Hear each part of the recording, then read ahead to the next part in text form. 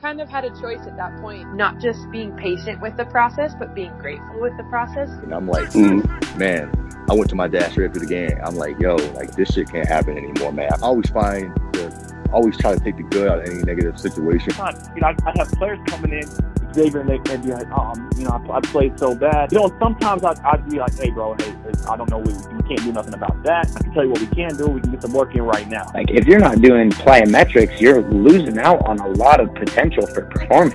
My dad had these tapes of the Laker games. Got to a point where I said, I want to play basketball. And I just always wanted to make sure I had the edge over people. It became a part of me. I didn't want anybody to get to be better than me.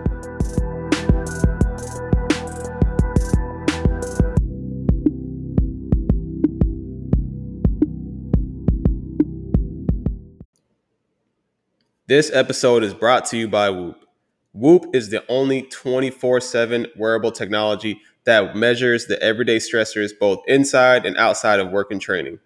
Whoop measures the physiological data related to sleep, including the quality, duration, and consistency of sleep, strain, which is the internal load from external stress, and recovery, which is the readiness to perform. Whoop uses these three key metrics to call out areas for improvements and reinforce positive habits.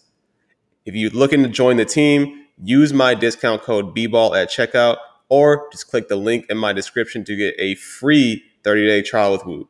Come join the team. Let's level up together. Welcome back to another episode of the Basketball and Barbells podcast. This is day 11. I feel like it's been forever at this point. Thank you guys for tuning in as long as you did. If you have tuned into all the episodes, if not, thank you for tuning in to day 11. Go listen to the other 10 episodes if you haven't. Definitely some major keys in there. Today, another quick hitter. Today I want to touch on HIIT training and does it affect hypertrophy gains? So HIIT training is high intensity interval training. It's going to be a little bit different in regards to just the normal type of conditioning that a lot of high school and even some colleges programs that they run with their athletes.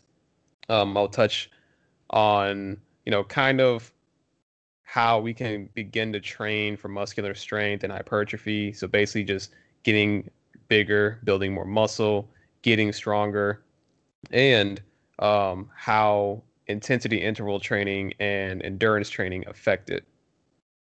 So I'm referencing this article off of Journal Science, Journal of Sports Sciences. I don't expect anyone to really tune into this actual article, but if anyone's interested, I'll link it. It's called The Compatibility of Concurrent High-Intensity Interval Training and Resistance Training for Muscular Strength and Hypertrophy.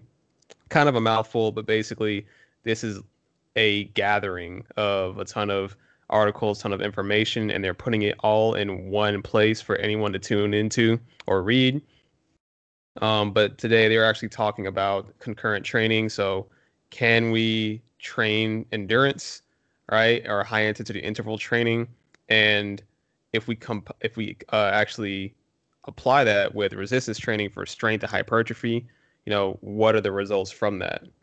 It's pretty well known at this point, if you haven't been privy to this, but it's pretty well known that endurance training can compete with strength, power, and hypertrophy training and actually hinder adaptations just because of the demands of endurance training and also the adaptations that come from resistance training. So basically they're competing type 1 versus type 2 muscle fiber types. And this meta-analysis basically analyzed cycling and running intervals and their influence on adaptations to strength training. So in a nutshell, basically what they found was that interval training did not have a negative effect on upper body strength or size. So the interval training, right, as far as affecting the upper body, not much. But they did find that the interval training did decrease lower body muscle strength gains when compared to the non-interval groups.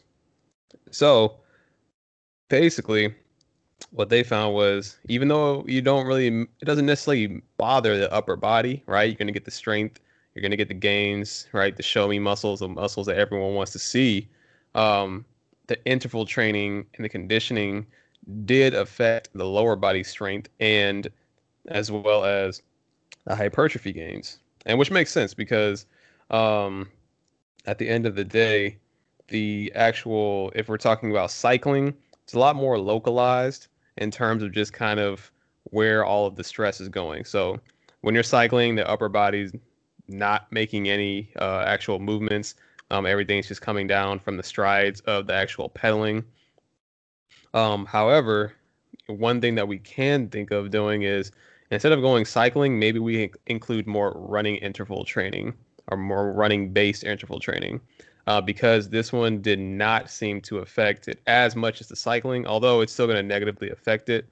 But I think that would be at least to a point where we can lessen the negative effects from that.